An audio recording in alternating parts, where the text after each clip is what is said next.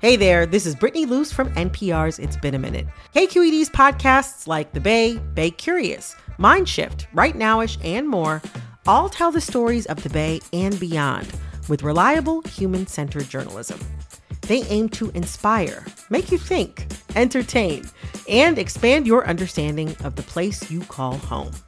Here's how you can support podcasting at KQED.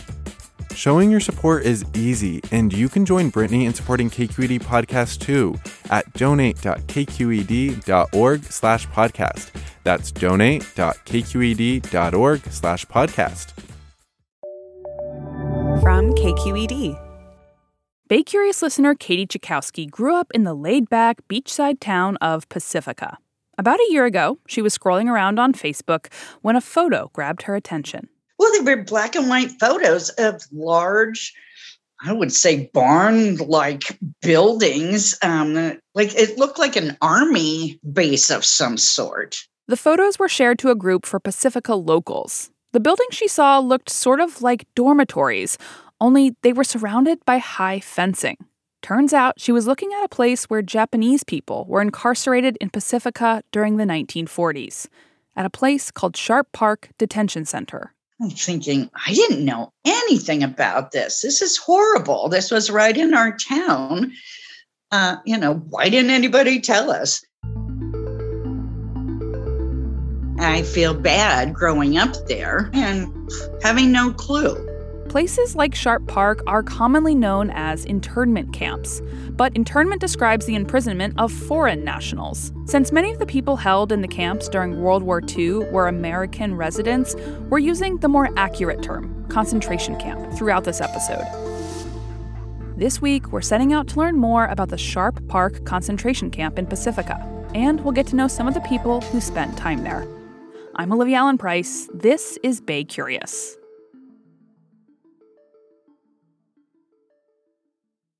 Support for Bay Curious comes from Sierra Nevada Brewing Company, committed to brewing things the right way since 1980, because when you're a family-run brewery, there's no other way to do it.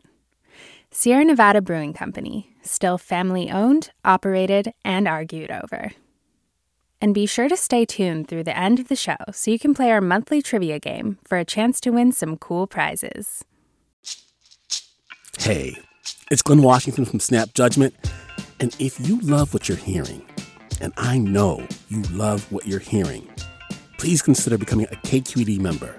You get special access to cool events, behind-the-scenes footage, and so much more. Plus, you'll sleep better at night knowing you did your part for the community you depend upon. It's in you. Please be in it. Visit donate.kqed.org/podcasts to sign up now. That's podcast with an S. Thanks. KQED's Silicon Valley reporter Aditi Bandlamudi dug into the history of the concentration camp at Sharp Park, which, as it turns out, was a tall order. I didn't know anything about Sharp Park, so I drove down and checked out the spot for myself. I figured even though Katie didn't know about the park's history, maybe there was something written on a plaque or a sign nearby that other people could read. The park sits between the Pacific Ocean and the rolling hills of the coastal range. Back in the 1940s, the prison sat where an archery range now stands. It's all overgrown with trees and shrubs. I looked all over the property and couldn't find any clues about Sharp Park's history of mass incarceration. No old buildings, no commemorative plaques, nothing. Yeah, maybe the thing to do is to step back a little, because I think there are fundamentally two different roundups of Japanese Americans, and Sharp Park is definitely one part of that story that's different from kind of the better known part. That's Brian Nia, the content director for Densho, an online encyclopedia dedicated to the experiences of mass incarceration of people of Japanese ancestry across the country. So what happens basically is, from the 1930s, like for a full decade before the outbreak of war, various government agencies, particularly the Office of Naval Intelligence, the FBI, begin to surveil the Japanese community. Since the early 1930s, Japan had been invading China, first with the Manchuria region in 1931, and then slowly extending its control to other regions in the country. The United States government was worried about what Japan would do next, so the FBI began to secretly investigate and keep tabs on every Japanese resident in the U.S. And so by the mid-30s, they've got lists of people that are refined as the 30s go on. A few months after Japan bombed Pearl Harbor, those lists were put to use by the government. President Franklin D. Roosevelt signed Executive Order 9066, which allowed the U.S. military to start methodically forcing people of Japanese descent into detention centers. Meanwhile, the U.S. government encouraged paranoia and xenophobia. Japanese fishermen had every opportunity to watch the movement of our ships. Japanese farmers were living close to vital aircraft plants. So, as a first step, all Japanese were required to move from critical areas such as these. In Northern California, some Japanese people were first sent en masse to Tanforan, near the San Francisco airport. It was one of the largest so-called assembly centers in the state. Some people would spend time there before being transferred to more permanent prisons, like Tule Lake near the California-Oregon border, or Manzanar in the Owens Valley. But then there were camps like Sharp Park and Pacifica.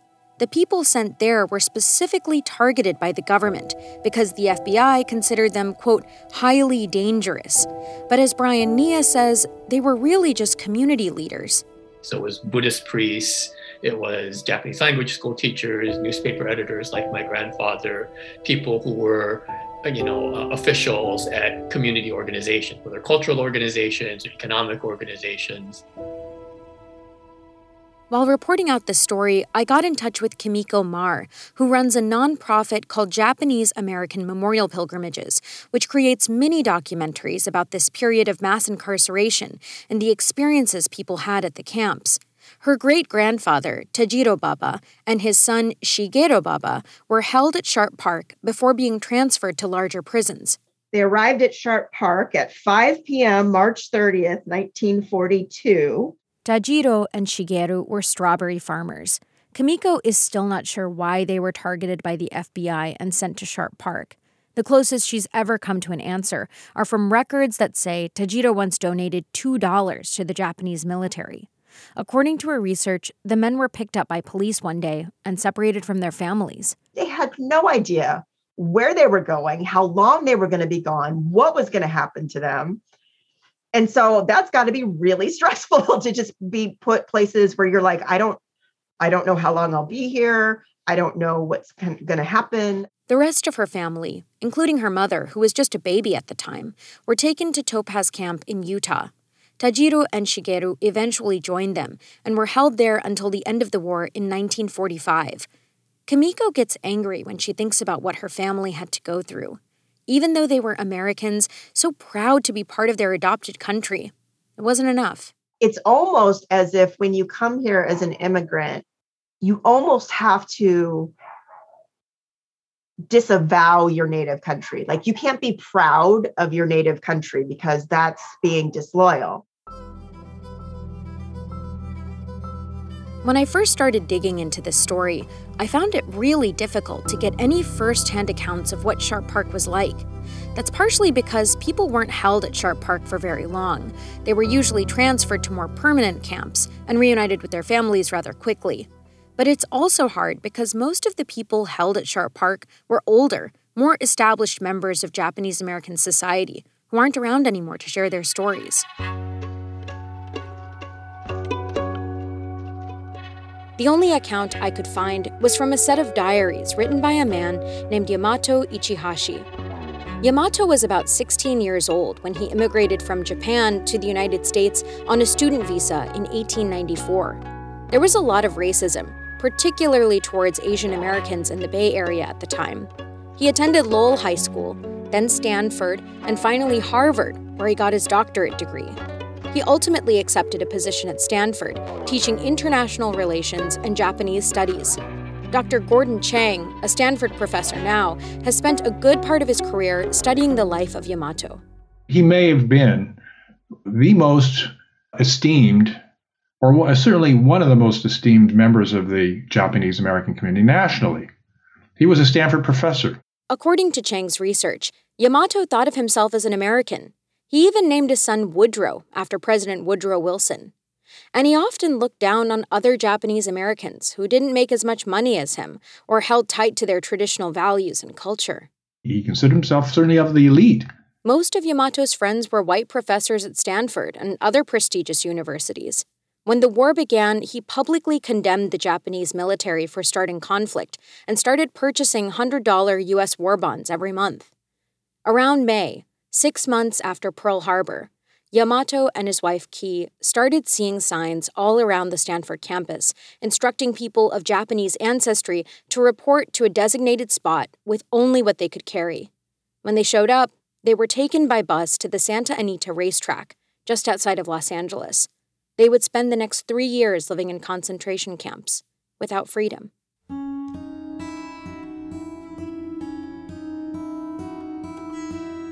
After they were shuffled to different camps around the state, including the Tule Lake facility in Northern California, Yamato was told he alone would be transferred back to the Bay Area, to Sharp Park. I faced an unforgettable incident. An FBI agent named Robert Hart came to the room at 2:30 and told me that I was under arrest. I asked what was the charge, and he replied, no charge as far as he knew. I was told to pack things I wanted to take with me, but I had no spare things with me. Yamato was separated from his wife and son for 2 months while he was at Sharp Park. According to his diaries, there were tall iron net fences that surrounded the camp, and about 10 army barracks within it. I was pleasantly surprised at the makeup of this camp, particularly after my experience at the crowded Santa Anita Center. When I reached there, the flowers were in full bloom. The sight was delightful to the eye. Because Sharp Park specifically held Japanese Americans with supposed influence, the U.S. government wanted to treat them carefully. Again, here's Brian Nia. The U.S. government understood that the treatment of these men had bearing in how treatment of American prisoners in Japan would be treated.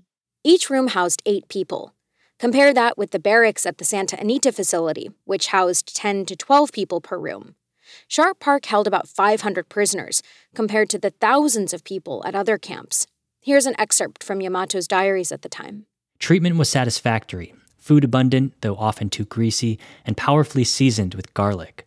Supplies were freely given, such as toothbrush and toothpaste. Sheets and pillowcase were changed every Monday. Blankets were clean.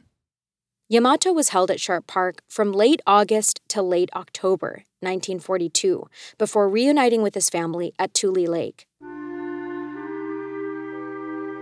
Yamato had written his entire life, and Gordon Chang believes Yamato was writing these diaries partially to make sense of what was happening to him in a way he had always used to process the world, but it was maybe also to collect evidence of what he went through.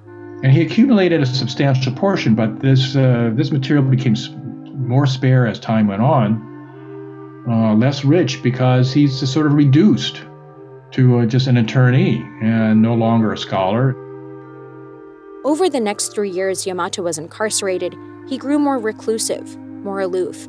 A camp director tasked with keeping eyes on him wrote that he was definitely well respected by others in the camp because of his position as a scholar and university professor, but he was distant. Most people do not seem to know just how to take him, and he, in turn, having had little contact with Japanese during his 40 years at Stanford University, seems to have difficulty in relating to them and has a tendency to hold himself aloof. He appears to be an impersonal observer of the passing scene rather than a participant. Again, here's Chang. I think he very much felt this was a challenge to his dignity and his prestige, and he tried to carry himself, recreate sort of a world in which he was highly regarded, but in a prison camp such as that, he's just a number. In 1945, when mass incarceration of people with Japanese ancestry finally ended and the Ichihashis were released, they weren't enthusiastic about returning back to the life they left behind. Anti-Japanese sentiments were still high, leaving the camps felt dangerous, and they didn't have many resources to restart their lives. Yamato was a completely changed man. After he got out, he very much was, I see, as a broken person, as many of the older Japanese Americans were. They just had a very, very tough time physically, mentally, emotionally. By the time Yamato returned to Stanford, the university was already looking for his replacement. Professional career had been crushed, and he was no longer an active faculty member. His marriage had fallen apart. He was disaffected with his son. So to me, those are all indications he was in a very sad situation. The way Gordon sees it, the experience had lasting effects on the Ichihashis, as it did for most other Japanese Americans. There's this long history in the United States of those from Asia being held as somehow perpetually foreign. Yamato worked so hard to assimilate to a country where white men held power, attending the best universities in the country, getting the highest degrees, getting a prestigious job, having lots of white friends, and even naming his son after an American president. But it wasn't enough. The government still considered him a foreigner, a dangerous foreigner, and that classification destroyed him.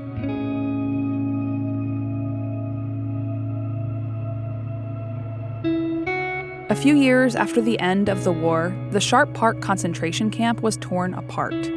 Down came the iron fence, the barracks where Yamato slept, the dining area where he ate the garlicky food, the flowers he admired. We heard a rumor that stone steps from one of the buildings were still around, but when Oddity visited the park, she couldn't find them anywhere. Right now, there aren't any pushes from the local government or advocacy groups to recognize what happened in that park. And while local schools teach students about Japanese incarceration at Tanforan and other camps around the state, there isn't any specific mention of Sharp Park.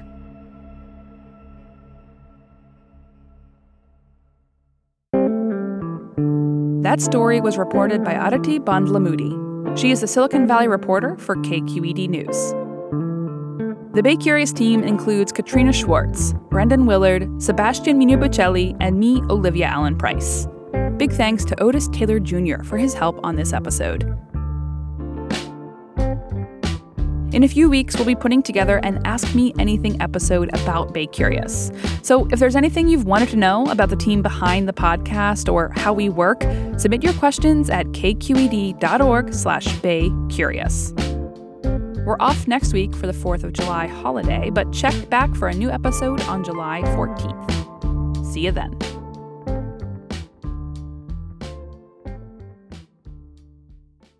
Hi, Bay Curious listeners. Are you ready to play May's Trivia Game? Every month, we read a question here at the end of our episode. You can give us your answers over at our website, kqed.org/BayCurious, or just click the link in the episode description. Out of the correct answers, we'll randomly choose one lucky winner to receive a cool prize package with Bay Curious swag and Sierra Nevada goodies. Okay, our question for the month is, the world's longest-running pillow fighting contest was held from 1966 to 2006 in what Bay Area town? Our trivia quiz is made possible by Sierra Nevada Brewing Company. Good luck! Hey, it's Avery Trufelman, host of Articles of Interest, and I've got to say, I've been a fan of KQED ever since I was a little kid, and I would come out to San Francisco to visit my grandma. It was just what we'd always turn on every time we got in the car, every time we were making dinner and turning on the radio. It was always KQED. And then over the years, I've become a massive fan of KQED podcasts because this is local reporting at its best. These are answers to questions you've always wanted to know, interviews with exciting, unusual voices, necessary journalism, all told with love and care and artistry. And did you know that a majority of KQED's funding actually comes from members? It's just people like you and me supporting the programs they love, while also getting access to cool events, behind-the-scenes footage, and so much more. If you want to sign up and be a part of this amazing community, visit donate.kqed.org/podcasts to become a member today. That's podcasts with an S. Thank you for listening, and thank you for your support.